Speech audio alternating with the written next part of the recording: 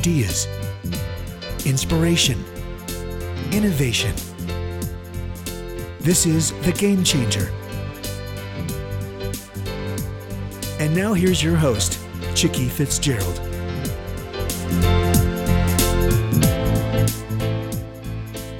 Good afternoon. This is Chicky Fitzgerald, and I am delighted to introduce our guest today with the Executive Girlfriends Group radio program.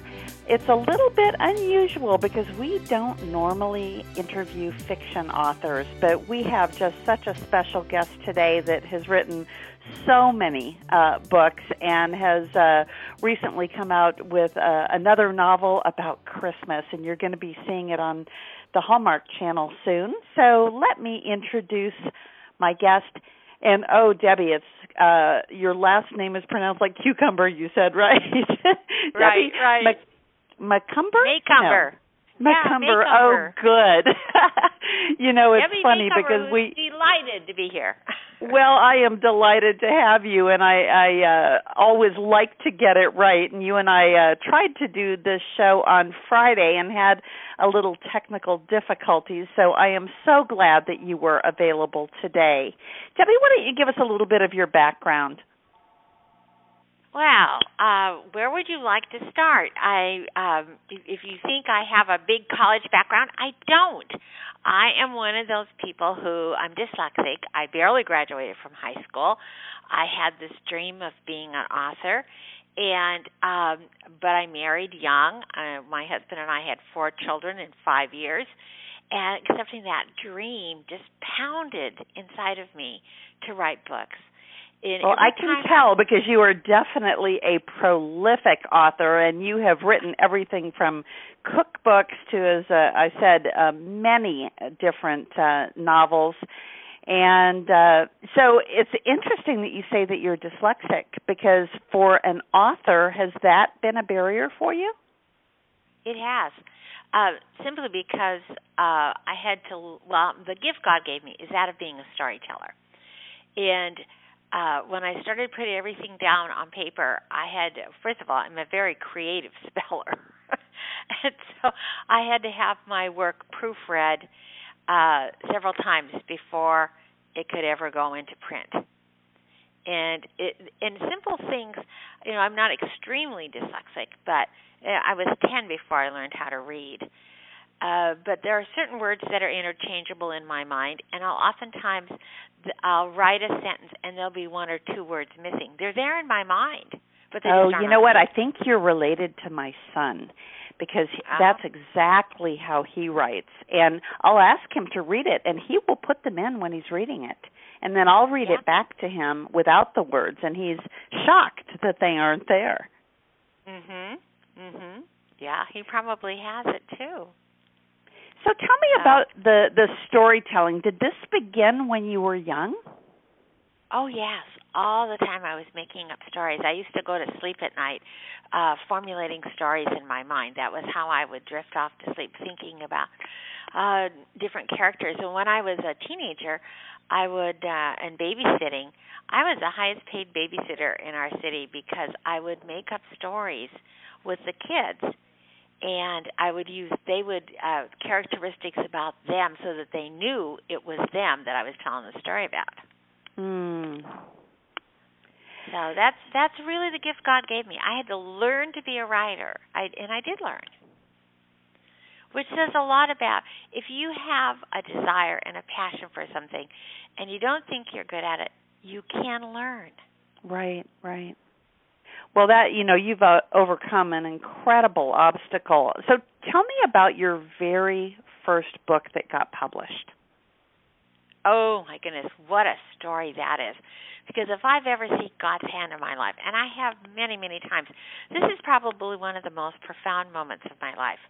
I had been writing for almost 5 years, and I had sold a piece to Women's Day magazine, just a short piece, for which I got $350. Well, to this point, I had never met another writer in the world, and I had been submitting my work to New York, but I swear to you, it hit me in the back of the head on the way home from the post office. I got rejected that fast. Wow. And my husband very wisely said, well, why don't you attend a writers' conference? And there was one coming up in our area in August, and this was like early spring. And when the time came around, there were 2 editors from the very house that I'd been submitting to that had agreed to read 10 manuscripts. And so I submitted my proposal, and they chose my manuscript. And I was so excited. So I would go to this conference. And this is the first time, it was a one-on-one meeting. They were going to talk about the manuscripts. They were going to critique them in front of this whole group. And there were about, maybe 350 authors there in this group. And, I was one of the 10. And the editor that had read my manuscript got up and said, one of the manuscripts I read shows a lot of promise. And I was so sure it was mine, just so sure. Well, it wasn't. And she had the whole room laughing at what she called the infeasibility of my plot. Now, she could have said anything she wanted to about my writing talents or my ability to put words on a page, but not my storytelling, because I knew that was my strength. So I went up to her afterwards, and I said, because you're willing to do whatever it takes. I certainly was. And I said, if I rewrite this, would you give me another chance? Would you look at it again? Now, Jackie, it's been over 30-some years now. And even now, I'll never forget the look that came over her as she leaned forward and she put her hand on my arm and stared me straight in the eye and said, throw it away. Throw it away after 5 years. Wow. Of sacrifice and investment. And these are really hard times in our family. We could have used that extra money. Oh, yeah. Wayne was out of work. The kids and he was up in Alaska waiting to go out with the union, waiting for his number to come up. The kids and I were living in Seattle on his unemployment check of $150 a week. And I stayed up all night. I didn't even bother to go to bed. The shadows on the wall were taunting me, and they were saying, "So you think you're going to be a writer?" The 3rd grade teacher that said to my mom, "Debbie's a nice little girl, but she's never going to do well." Oh my gosh! Well, I have to tell our listeners that I have interviewed over 400 authors, but never have I interviewed an author that has 48 pages of books on Amazon. I kept thinking, well, I wonder if it's just going in a circle. Nobody has this many books. So how many have you published, Debbie? I really don't know, Chickie, because... Well, I'll tell you, they have 576 results on your page. Well, no, I have not written 576 books. It's over 100. Well, it must be multiple editions of the same book, yes, I guess, Kindle and paperback and hardback. But anyway, it's still a lot of books, and that is an enormous success by any measure. The interesting thing is the book that was rejected was the one that sold. Wow. The one that sold. I had, when I say God's hand, I decided I wasn't going to listen to her. I didn't care if New York wanted to see this manuscript or not. I'd sent a query letter out. I took the kids to the post office. I mailed off the book, and I had sent out this query letter, and I kept waiting for a reply, and none came. I thought, I don't care. I'm mailing it off. I came home from the post office, and the letter was there, the answer to my query that said, do not mail us your book. And here I just spent $10 of $150 a week to mail this book. And yet, 3 weeks later, they called and bought it. If I had waited a half hour, I would never have mailed it. Oh, my gosh. So, God's hand, He knew. Absolutely. All 4 of the books I had written. I'm sorry, would you say that again? I interrupted. I wrote 4 books, and all 4 of the books sold. I had to rewrite them. The stories were good. The writing was immature. Interesting. So you have had also just amazing success at taking the books from the written genre to the TV screen and also to the movie screen. So I would love to hear that story of how you got to Hallmark, because you have had, again, amazing success with the Cedar Cove series. And I'm sure that people, would see your movies or your TV shows and not even realize that there were books behind it. So talk to us a little bit about that experience. This is the funnest story. I love telling this story because my entire movie career can be credited to a 22-year-old intern, which is so great. Wow. Dan Wigatow Productions, he had done a bunch of true crime stuff, and he wanted to do something a little more lighthearted. He was thinking about doing a Christmas movie, so he gave this intern the assignment to read as many Christmas books as she could and pick one. And so she chose Mrs. Miracle. And she brought it to him, and he looked at the cover and flipped through it, and he says, I don't think so. And she said, read the book. You asked me to do this assignment. I took it seriously. I read dozens of books. This is the one I think would make the best movie. And he said, okay, you're right. I'll give it a chance. And he took it, and he read it, and he came back, and he said, you're right. I loved the story. And so they did Mrs. Miracle. They sold it to the Hallmark Channel. And it was the top-rated movie of the year. So the next year we did Call Me Mrs. Miracle, which was, again, the top-rated movie of the year. Wow. And they went into the television series business. And so since I had this series and I had two of their most successful movies, they went with that. So, I just feel so incredibly blessed. And it all started with a 22-year-old intern. Oh, that's amazing. Well, and who wouldn't take no for an answer? And I think that's since we have a business audience on this show, that is a lesson that people really can take from this. And, on top of you not being daunted by your reading disability, and really just going into a career that was the most unlikely career. I think that those are two really, really important parts of your story, that and your faith. Certainly faith is a driving force in my life. So, I always love it when we have guests on the show who recognize that even their own talent, came from something bigger than themselves. Oh, absolutely. I'm quick to give God the credit because I'm of my own. I could do nothing. So what's next? You also, I understand, own a tea room and a yarn store, and it doesn't look like you have a lot of extra time in your life, but you still find time to give back. And you've done some work with World Vision and with Guidepost National Advisory Cabinet. Talk to us about that side of your passion. Well, the Guidepost started in a very interesting way.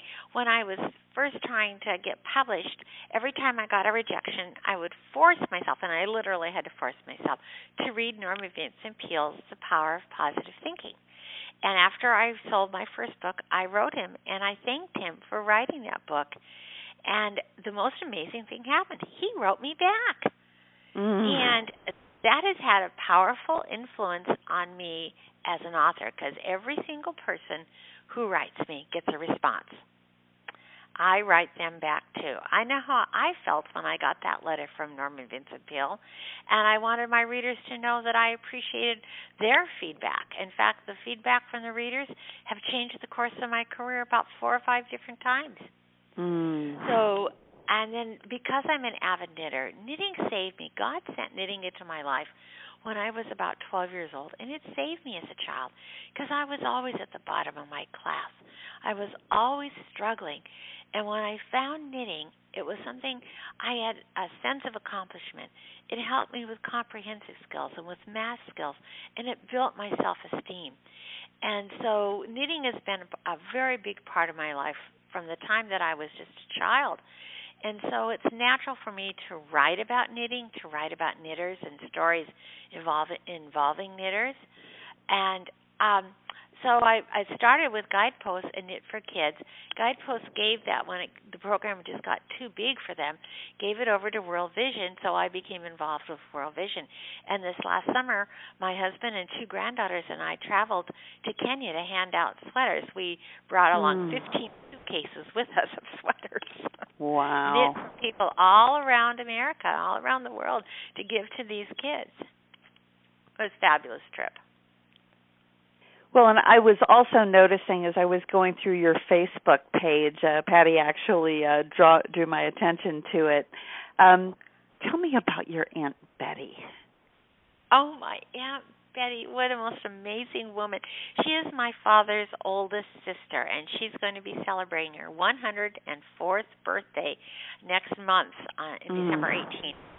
She is an amazing, amazing woman, and she's the only surviving aunt that we have, and such an incredible witness for God and a faith. And she was the mother really, because my grandmother had diabetes, and as a diabetic she was often sick. They didn't have a lot to help back in the 30s and 40s, and so she actually raised the younger kids, and so my dad always thought of her as his mother, his second mother.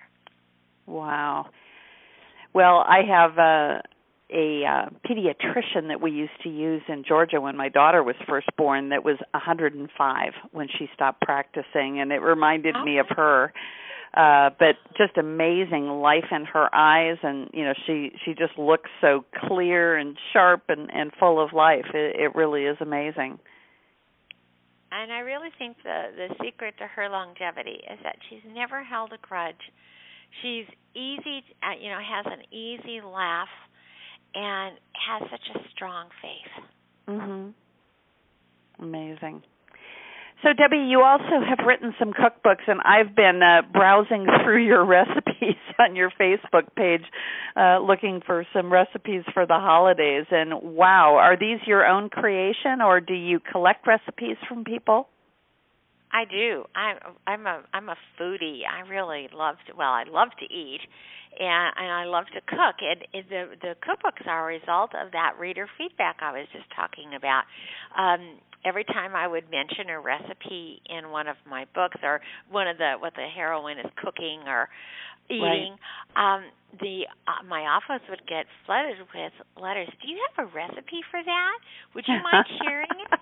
And so I saved those letters, sent them to my publisher, and said, well, let's do a Cedar Cove cookbook. And by golly, they agreed to do it. They'd never done a cookbook before. They were a fiction publisher. And so we put all the recipes together that I have. But the interesting part is that recipes are copyrighted. So, and I didn't know where I got these recipes. They've been in our family for years. And so I would give them the recipes. They would take them then to a recipe to developer, which, I could have done this career. What a great career to have. And she would take them and change them enough so that they would be original. Oh, and I wasn't, interesting. Stepping on anybody else's copyright. Right. So she did both my cookbooks. I did the Cedar Cove cookbook.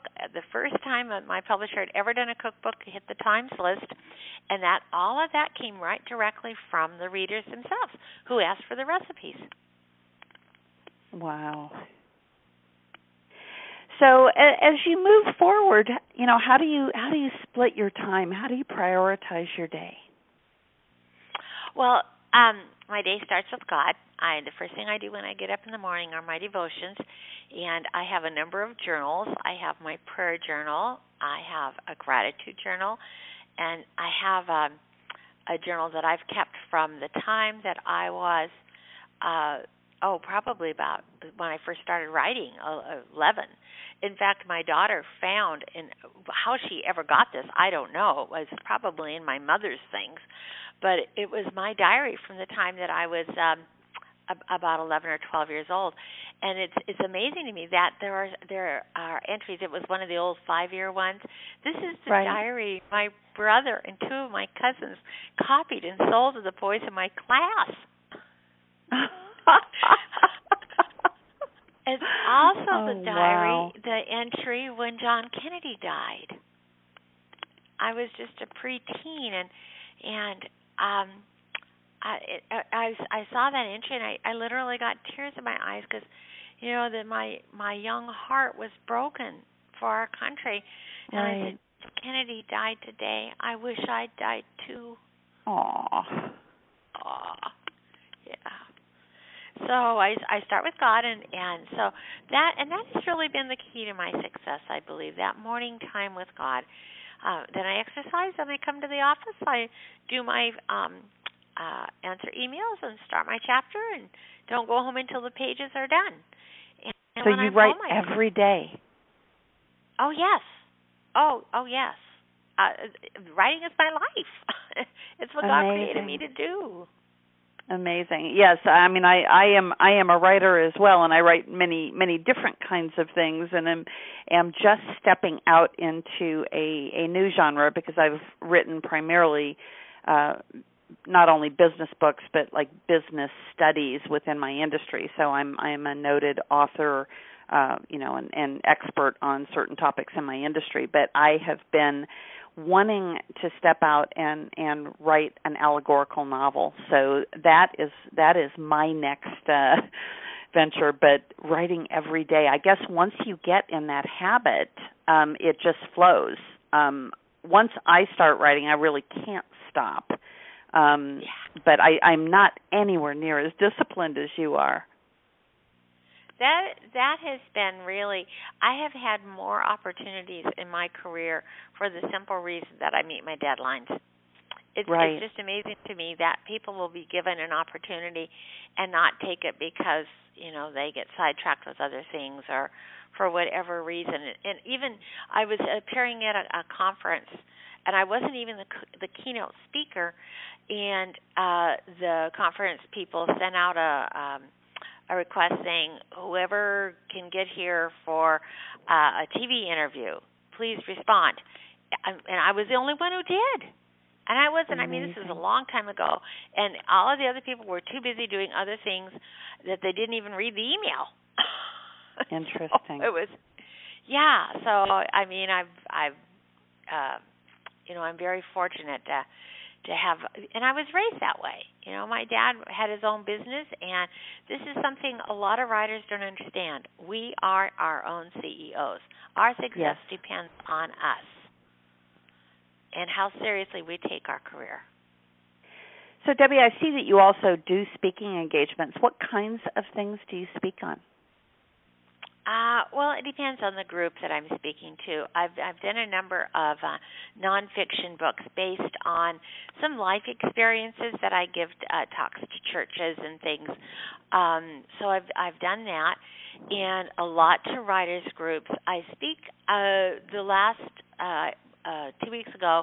I was in 3 different cities, and each one I was speaking in a different venue. It was an author dinner with 4 other authors. And then I was at a book fair where I did an on-stage interview. So it just depends on the venue itself. Mostly it revolves around my books. Right. So, Debbie, if you had to give one piece of advice to our audience, what would it be? From all of the things that you've learned along the way, and the ups and downs of waiting for someone to approve a manuscript and getting rejected, and all of those things, what would be the one thing that you would want our listeners to take home today? I think probably the key message, and you've probably heard this from your other interviewees, is don't give up. It's so easy to be discouraged and think, I don't have it. It's too hard. But if you are passionate about the gift that you have and the desire that you have, don't give up. Have faith in yourself. And don't be afraid to dream big. I made a list of 5 totally impossible things that are far and beyond anything I could ever expect or imagine. And yet they're coming true one by one.